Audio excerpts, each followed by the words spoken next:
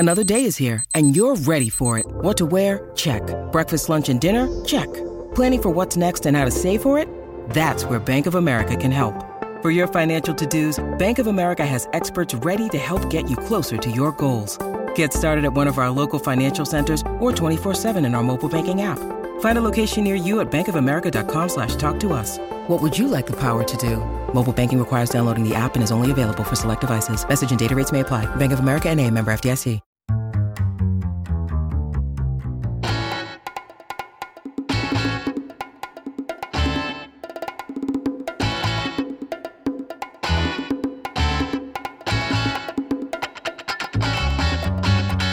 Last, I have control of your radio tubes. And I do too. Shut up, you fool. Keep listening, you idiots, to Canned Air Podcast. Yeah, it's real good and junk.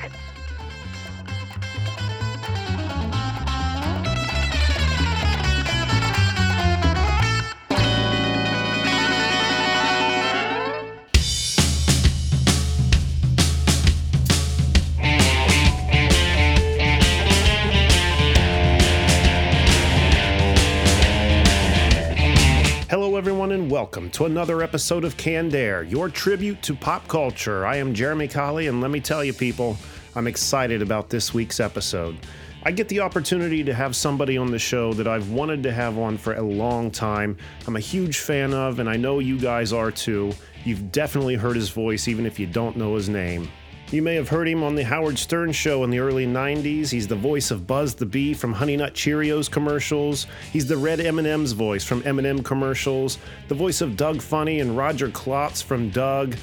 Bugs Bunny and Elmer Fudd in Space Jam. And the list goes on and on. You should really check out his IMDb page, but he's probably best known for being both the voices of Ren and Stimpy from The Ren and Stimpy Show, and Philip J. Fry, Dr. Zoidberg, Professor Farnsworth, and Zap Brannigan from Futurama.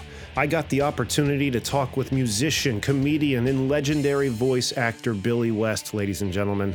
And I am still beside myself. I'm still reeling from the experience. He was such a nice guy. And again, it's just somebody I've always wanted to have on the show.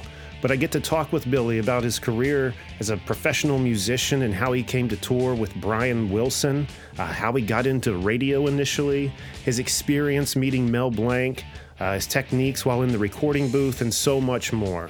I'm so excited for you guys to hear this, and I hope you enjoy it as much as I enjoyed it. But before we cut over to it, I have to remind you guys to find us on Twitter at CannedAirPod and on Instagram at Canned_Air. And if you like what we're doing, want to show some support, head over to CannedAirPodcast.com, where you can not only check out past episodes and some of the other special guests we've got to welcome on the show, but there are links to our merch page where you can get t-shirts, mugs, and stickers, and also a link to our Patreon page, where if you decide to become a patron, you get access to a whole nother catalog of shows that we do. The Canned Air Patreon Pod, the Comic Vault, Canned Air Radio Theater, and so much more. So again, don't forget to check that out at CannedAirPodcast.com, and also head over to EvergreenPodcast.com, which is home of the Evergreen Podcast Network, which we are proud members of, along with a lot of other great podcasts. So again, check them out, EvergreenPodcast.com. And with everything having been said, I think I'm just going to cut right over to my conversation with legendary voice actor Billy West.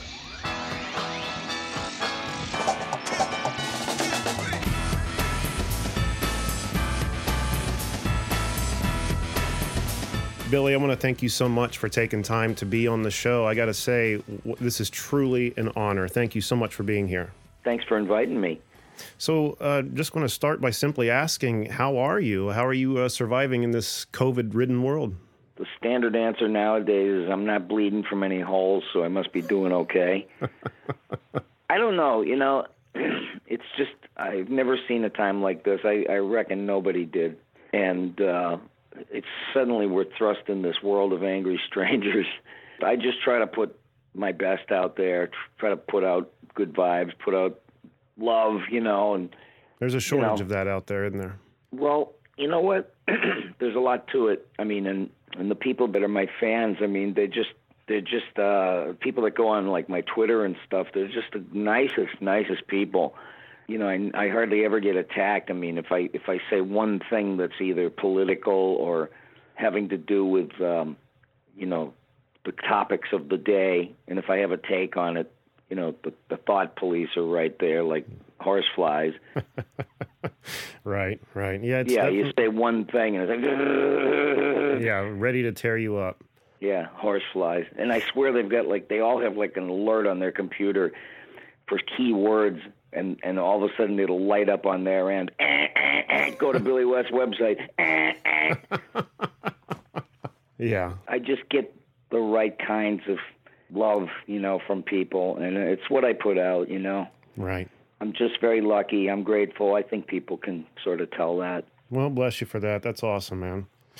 Lots to talk about right here, but I want to start with your music career because holy shit, is it just absolutely incredible. So many things. I mean, not only, attending Berklee College of Music, but, playing with multiple bands around Boston, knowing Aerosmith in their early days, having opened up for them, touring with Brian Wilson, Roy Orbison, collaborating with Debbie Harry, Lou Reed, and the list just goes on.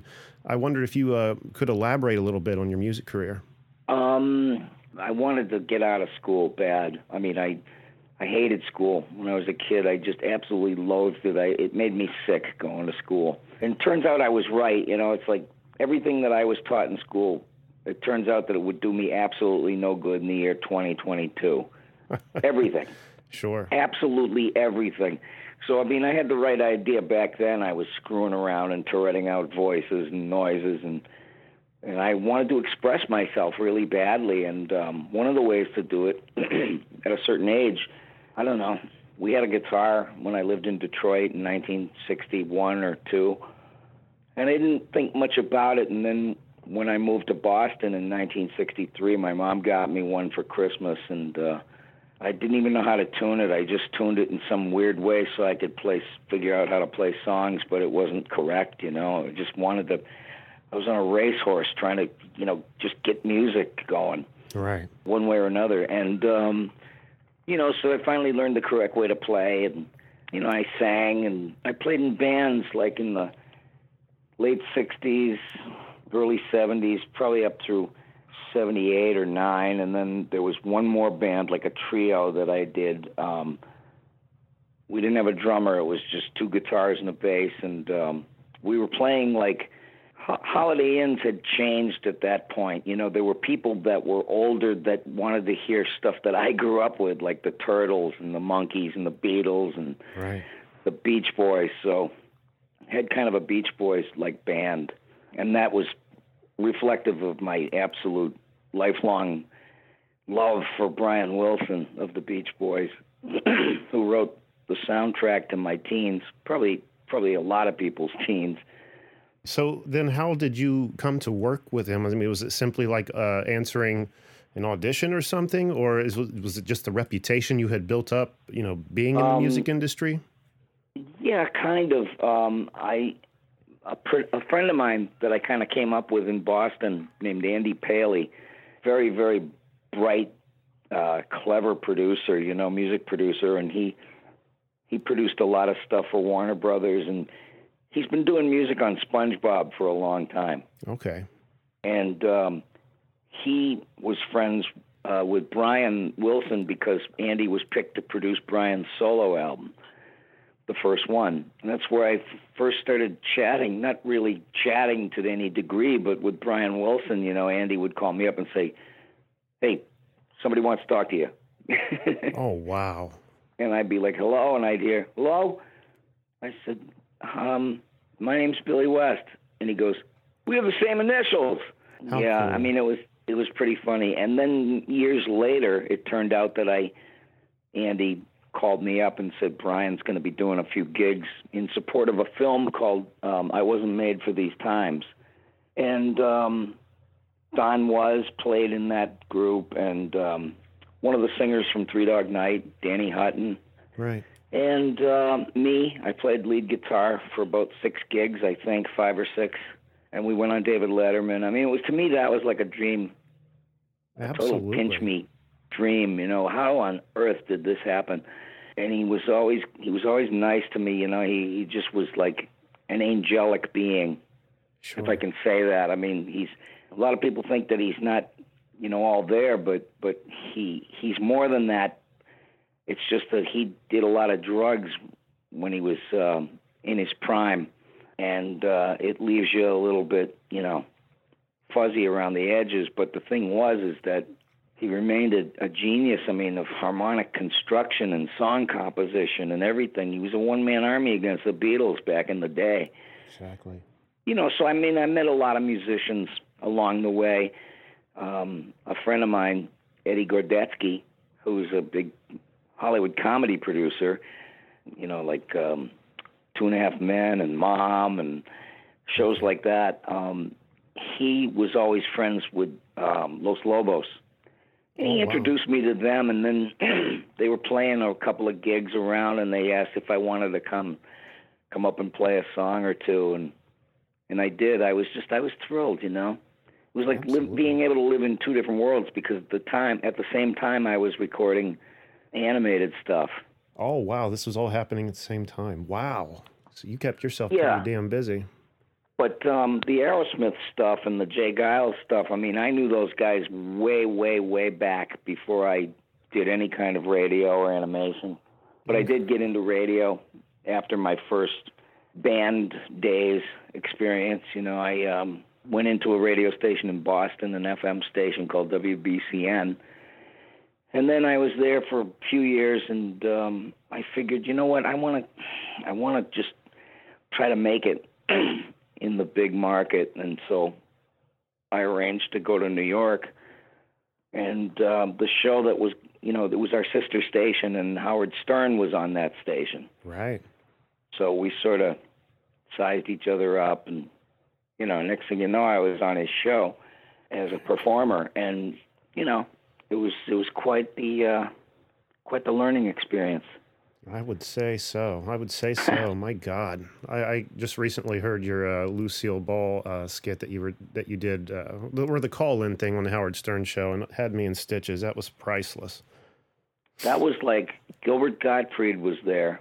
I remember telling Howard the day before. I said, Howard, I keep seeing all these clips from I Love Lucy.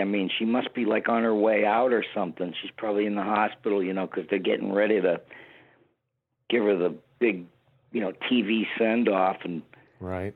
And I started imitating her as she sounded when she was old, and Howard was just choking to death laughing. He said, "I'm going to call you tomorrow morning. I'm going to call you with that. I'm going to call you." So that's how that happened. Wow, incredible. One thing I need to touch on really quick is in 2004, you and your band, Billy West and the Grief Counselors, released an album by the name of Me Pod. I was wondering if you could tell me a little bit about that album. Not that I'm a stranger to it. I have heard some of the songs off of it, though finding it in its entirety is kind of difficult nowadays. I wonder if you could tell me and the listeners a little more about it.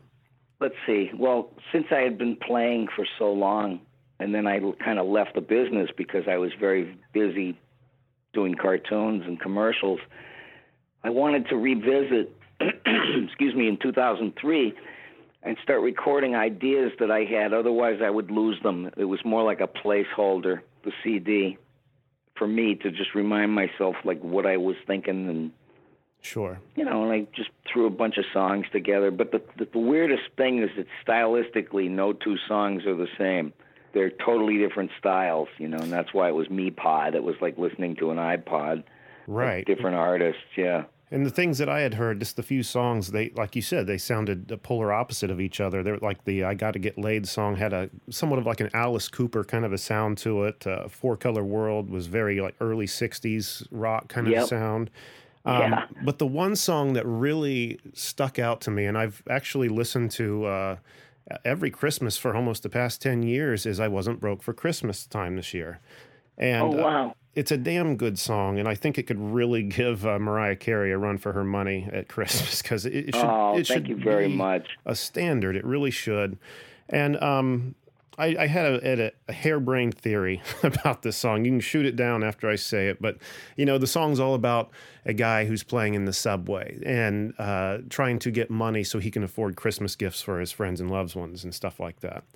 And every time I hear that song, the visual I get in my head is of Johnny from the Dire Straits song Walk of Life. And I was like, he's singing from the perspective of Johnny, and I'm just curious, am I completely nuts? I wasn't thinking of that, but I'm familiar with the song, and I'm familiar with, the analogy of him from that perspective. But I mean, I actually did play in the subway. Oh wow, really? Times, Yeah, I mean, you leave the guitar case open, and it's pretty common. But I guess so, yeah. But I remember just always needing money. I never had a really good job because I barely got out of high school, and I didn't know how to do anything. Thanks to my misspent youth, the only thing I can do is what I do. Right. Well, again, bravo, because what I've heard from the album is fantastic, and one of these days I'm going to get my hands on the whole thing. So I'm very excited for that. I'll see if I can rustle up a copy and fire it over. Oh my God, that would be beyond amazing. That would be incredible. It would be beyond amazing if I could find them. I mean, they're somewhere. They're probably in storage. Yeah, get it on iTunes or something. The world needs to hear it if they haven't. But wow. One thing I had read online was that it was a radio contest that you had answered. A Mel Blanc impression contest that is what first kind of led to you working in radio initially. Is this accurate? Yeah, that's true. In 1980, I think it was, a friend of mine called me up and said, "Hey, they're having this contest at the radio station, and it's like whoever can sound like Mel Blanc." And he said, "You should call him up." So I did, and I was taken by surprise. This voice came on. It's like, "Hello, BCN, you sound like Mel Blanc." I was like, I didn't know what to say, and he hung up on me. So I called back, and I was loaded for bear.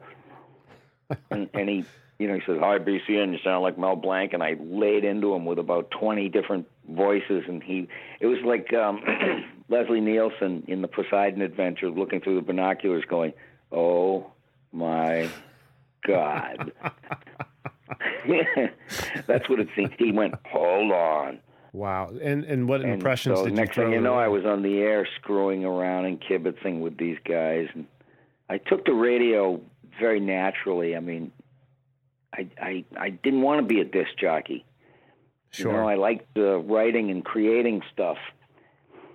So is that why they initially were doing that contest, was to find somebody they could bring in to the studio and work with them and do said impressions, or was there something else? You know what? It might have been that. I never asked him, but I'm sure it was my friend Eddie Gordetsky's idea. He and I go back like almost 40 years.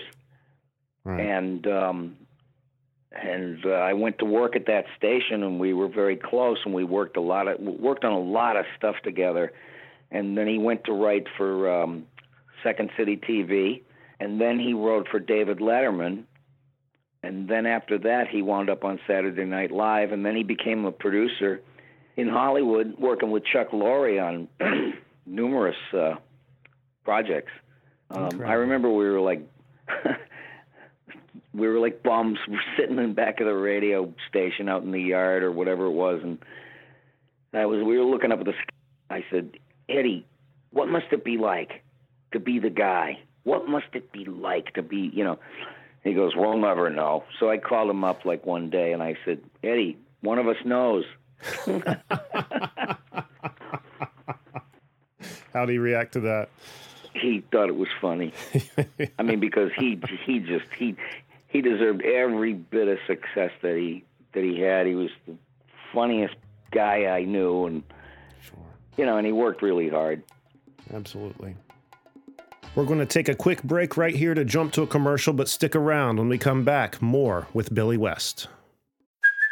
Hey, it's Kaylee Cuoco for Priceline. Ready to go to your happy place for a happy price? Well, why didn't you say so? Just download the Priceline app right now and save up to 60% on hotels. So whether it's Cousin Kevin's Kazoo Concert in Kansas City, go Kevin, or Becky's Bachelorette Bash in Bermuda, you never have to miss a trip ever again. So download the Priceline app today. Your savings are waiting.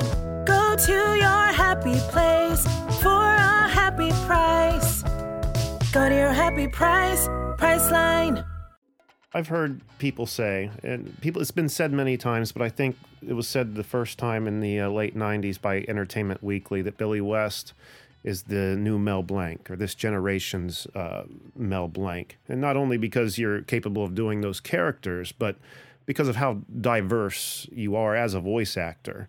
And I'm just curious, how did that resonate with you the first time you heard that?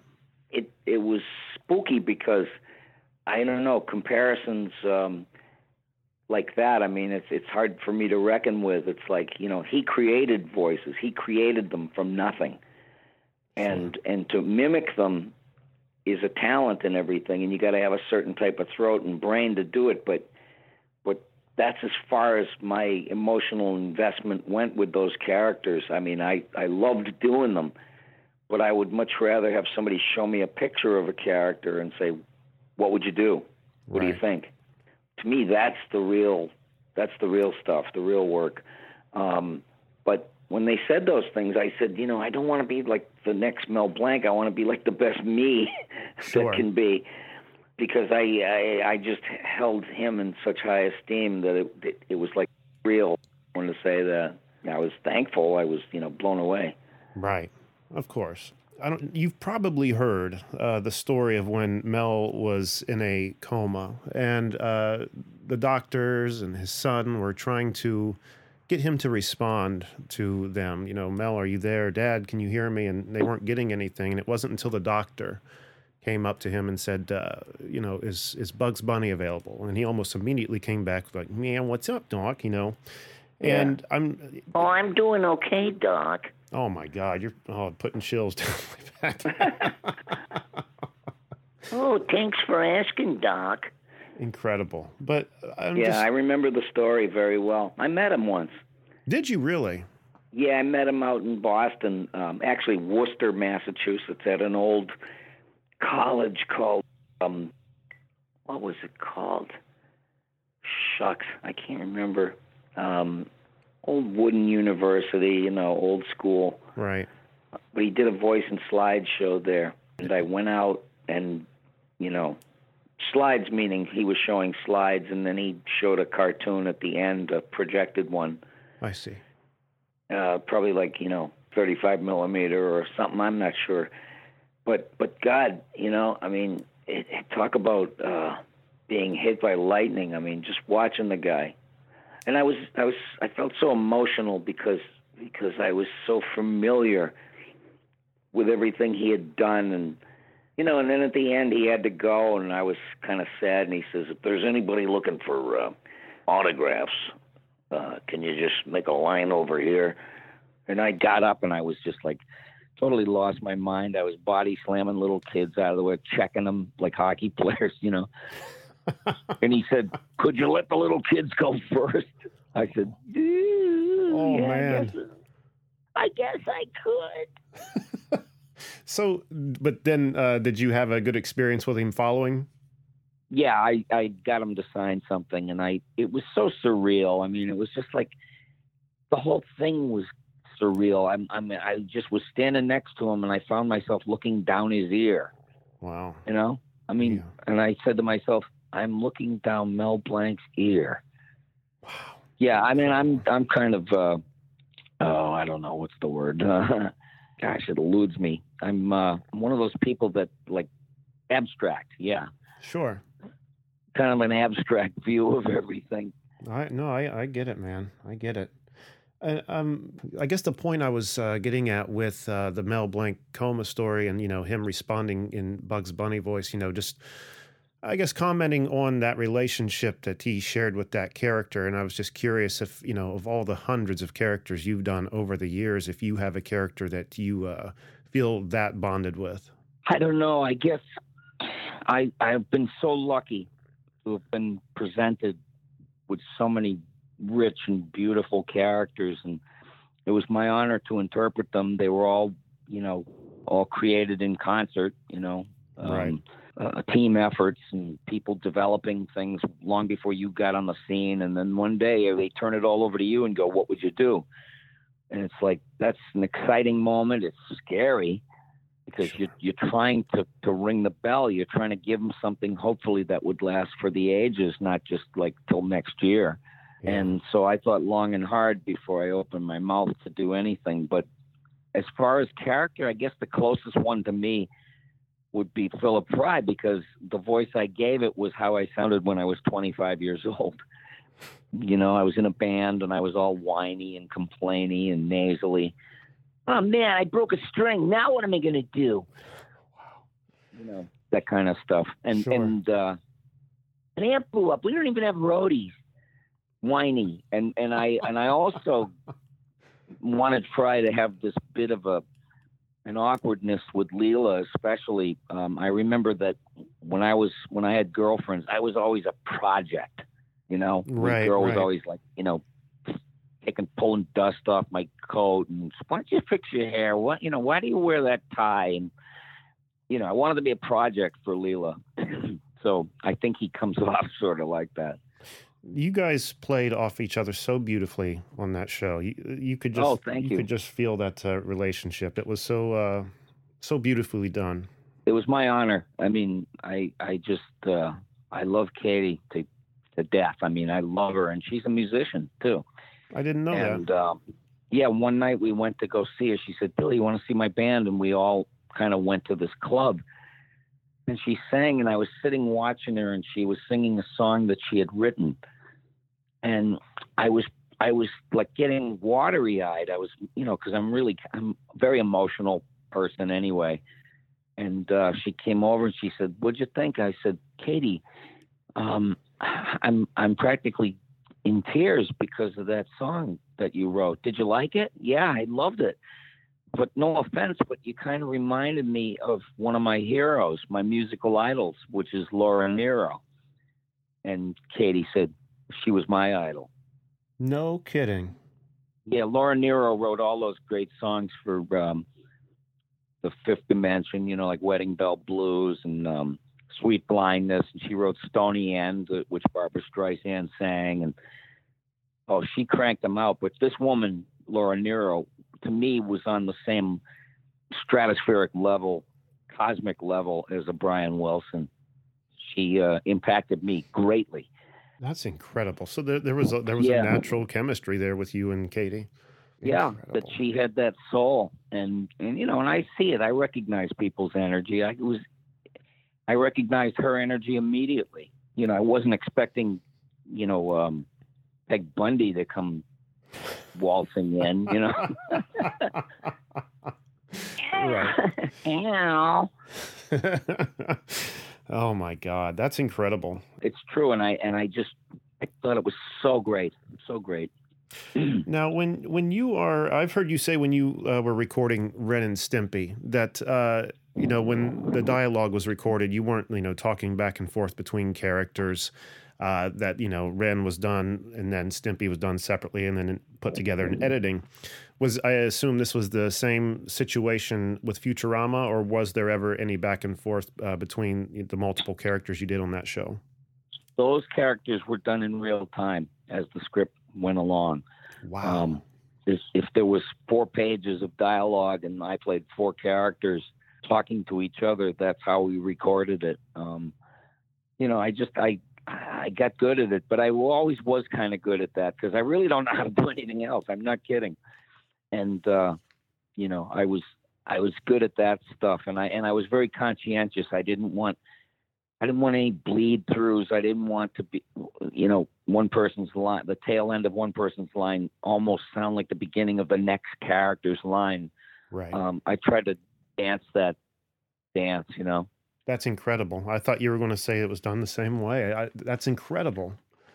Well, it's just like going back and forth with characters, you know. It's, you know, luckily I know those characters so well, so it became kind of easy. It's when people throw in an incidental character where there's no template, Right. and you don't know how you're supposed to act it except the directions you're given. You know, astronaut number 1 and you know, gardener number 3, you know, in the cast. So you got to come up with new stuff, but I didn't have to keep coming up with new voices for these characters. I just had to keep them straight, you know. Right. And it's like, greetings from the year 3000. It still sucks. Oh my, yes, I don't want to live on this planet anymore. She's a beautiful ship. I'm going to fly her brains out. Yeah. Young lady, will you bring me a sandwich from the dumpster and leave the maggots on it, please? I'm scuttling. Oh, Zoidberg could eat.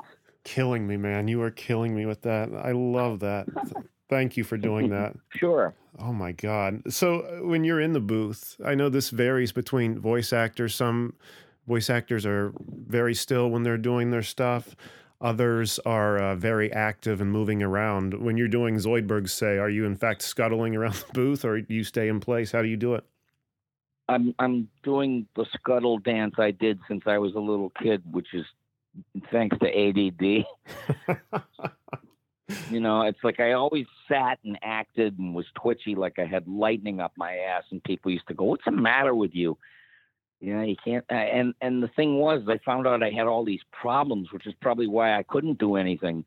I still can't tie my shoe to this day correctly. I have to fake it so it looks okay. or a necktie, I have to fake the knot, because you could show me 150,000 times and I still wouldn't get it. It's like I was on the autism spectrum where I couldn't get my mind around certain things. I have the damnedest time trying to buckle a seatbelt in the car. Really? It's just like it'll go in the other slot, or I'll break a nail trying to push the button down, or I don't understand why, but I mean, I do understand why, but, you know, and I had trouble reading. I was kind of reading disabled to a degree, which is awful if you do what I do for a living, you know, because sometimes sentences look like bad road, upside down. I don't know. It's not that bad, but I would stumble a lot. That's it. Yeah, but it And was you're like, still able to create all this amazing content. Well, luckily they had patience. They had patience to stick with me. Well, they'd be a fool not to. Well, I tell you the truth. It's just, I'm always grateful. I come from a place of gratitude.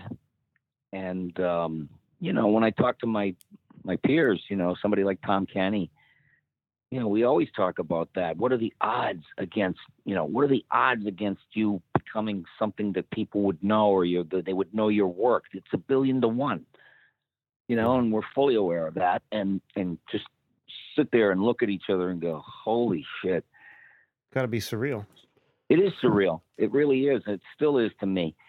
I never wanted to get used to this feeling like, you know, I walk by a radio and I hear myself, or a TV, I hear myself. I'm always, it's Twilight Zone-y, and I like that feeling, because that's the feeling I had when I was a kid. I couldn't do anything, and I lived in a world that I just cobbled together out of nothing, you know. Right.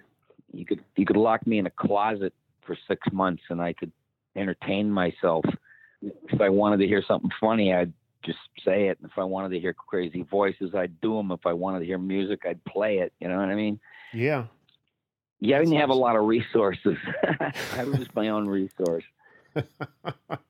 But people thought that was weird. It's just, people just thought I was, you know, it's the same story with anybody else from whatever little town they came from. You know, it's like the town weirdo always leaves and winds up in a Mecca like Hollywood, right, with all the other town weirdos.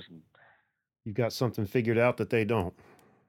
I guess, but I mean, you don't, it's, they don't suffer you gladly. Right. You know, the local cognoscenti, the townies, you know, it's just like, I used to try to impress these guys, you know, I'd go home and I'd go, I just figured out the coolest thing that I can imagine. I'm going to lay it on these guys. And they just sit there looking at me like, yeah. And then what happened?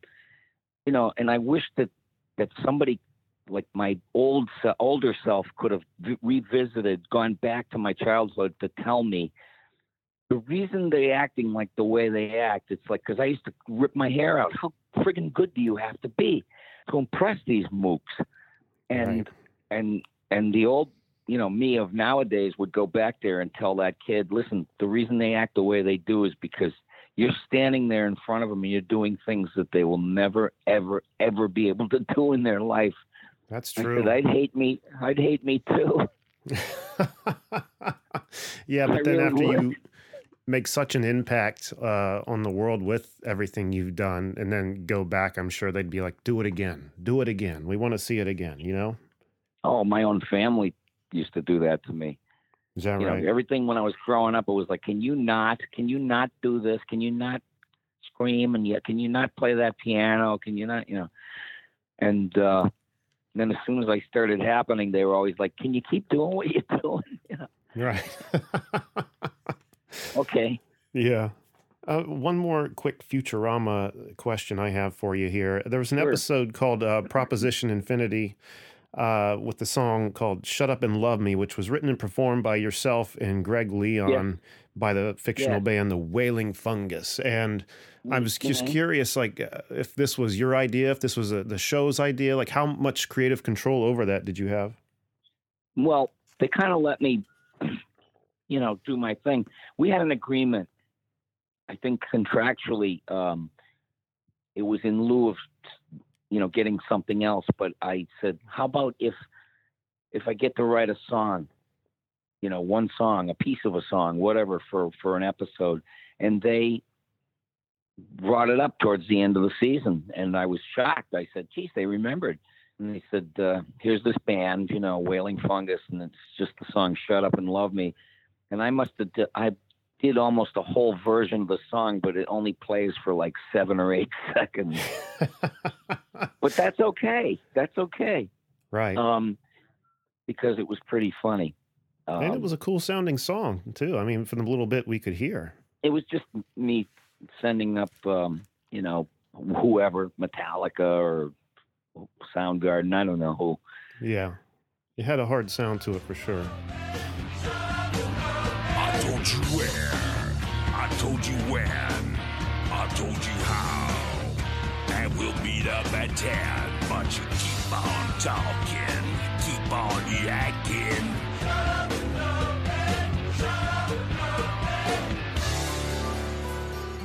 One more question I've got for you here, Billy, and this is something kind of off topic. Is I've heard within the past year on another interview you did, you talk about a book that you're writing that somehow that gets into a bit of your, you know, your career in voice acting and stuff, but it seems to be more centric on your childhood and, you know, the abuse that you went through that, you know, you've been public about. And I was just very curious if you could elaborate a little bit on that book. And do you have, like, how far along is it? Do we have a release date or anything? No release date or anything. I'm still putting it together, but I did write like 22 chapters and I'm just rounding them out a little. But I still have to get pictures, and I wanted illustrations, like, you know, like commercial art drawings of all the ridiculous crap that happened to me. Right. You know, from like the 60s commercial art, Mom and Dad, you know, real wholesome looking until you see that my dad was melting lead in a fry pan in the kitchen so he could make blackjacks. I mean, I used to find brass knuckles. My dad was a psycho, crazy, drunk, abusive. I lived in fear all the time. And I just, you're forced to escape. The human mind can only handle so much until you short circuit, and right. Your brain goes in 50,000 different directions because you're trying to go, let me out of here. You know, I mean, for better or for worse, it happened, and maybe I wouldn't be, you know, able to do the things I do if that didn't happen. So I'm always at odds with that. But you know, he was a drunk and a crazy, and I was the whipping boy. He thought I was stupid, and if I ever try to show him anything that I was proud of, you know, he would just laugh me out the door. And yeah, you know, that's awful. But I mean, to write about it is very cathartic. And then I had to remember what was done to him as a kid, and that's a whole story. Sure. So it was like the cycle of abuse. Oh. So wait a minute, what are you telling us? Is this book about you or your father? I thought it was about cartoons and fun. Yeah, it is, but you got to understand where all that shit comes from. Exactly. Exactly.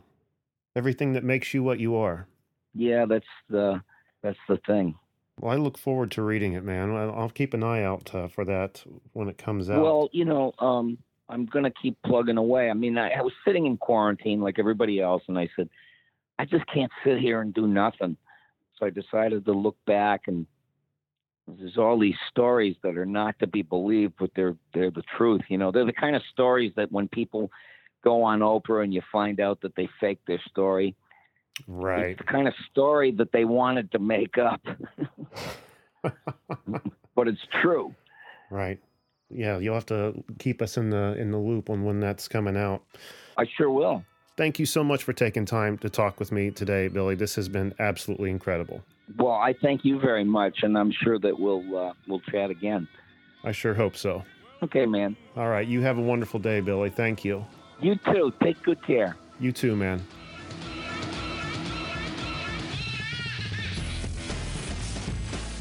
All right, everyone, and there it was, my conversation with the legendary Billy West. I hope you guys enjoyed listening to it as much as I enjoyed recording it. He was so awesome to talk to, and I can't wait to get him back on in the future because there's really a lot of things I would have loved to ask but just didn't have time to ask. So until then, be sure to check Billy out on Instagram at Billy West Podcast and on Twitter at The Billy West. It seems to be his most active social media platform. And check out BillyWest.com because you can check out everything he does there. Some of his music stuff, his podcast, and all the voices he does. And all the things that we talked about and the voices I listed at the top of the episode, again, are just the tip of the iceberg. And again, check him out on IMDb because you'll just be amazed at all the different voices he's done over the years, some of which you would have never even expected him having done. He's just that diverse of an actor. He can put his regular voice completely away and bring a brand new one out for whatever character he needs to breathe life into. It's such an amazing skill. Absolutely amazing. So again, check out his IMDb and check him out on social media. And once again, BillyWest.com. And then after you do that, don't forget to check us out at CannedAirPodcast.com, where again, you can see some of our past episodes, some of our other special guests we've had on the show.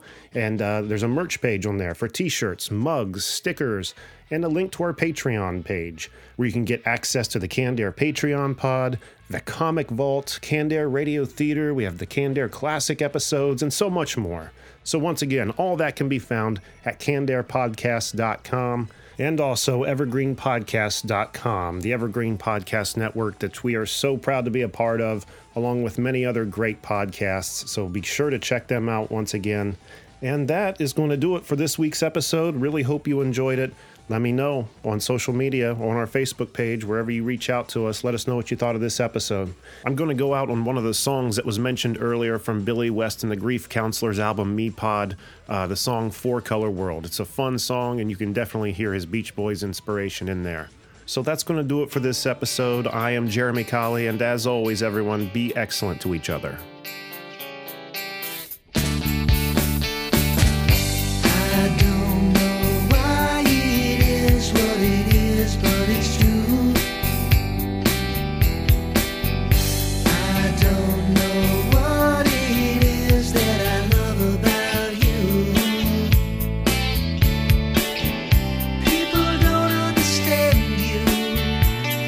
Tell me you're out of your mind. You may be crazy, baby, but I'm really glad you're mine. The world was black and white until I ran into you, girl. Now we're gonna live forever, painted in a four-color world.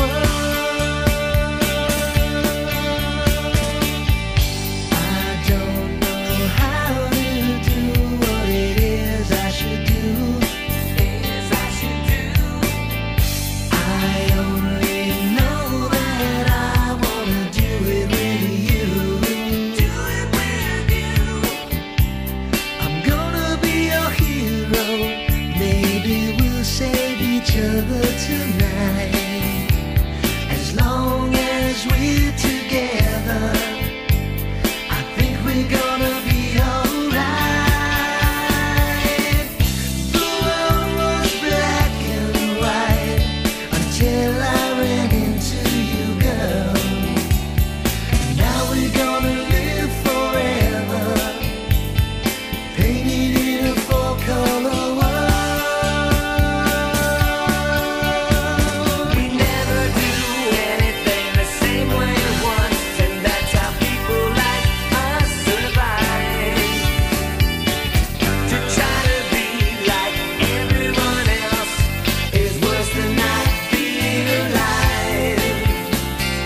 Worse than not being alive.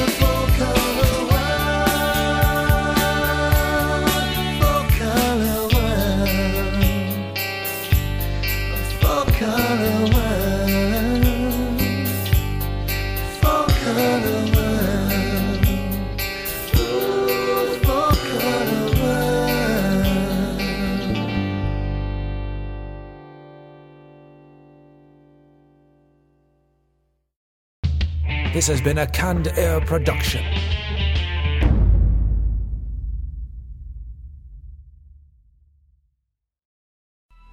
Coming up on 5 Minute News, I'm Anthony Davis.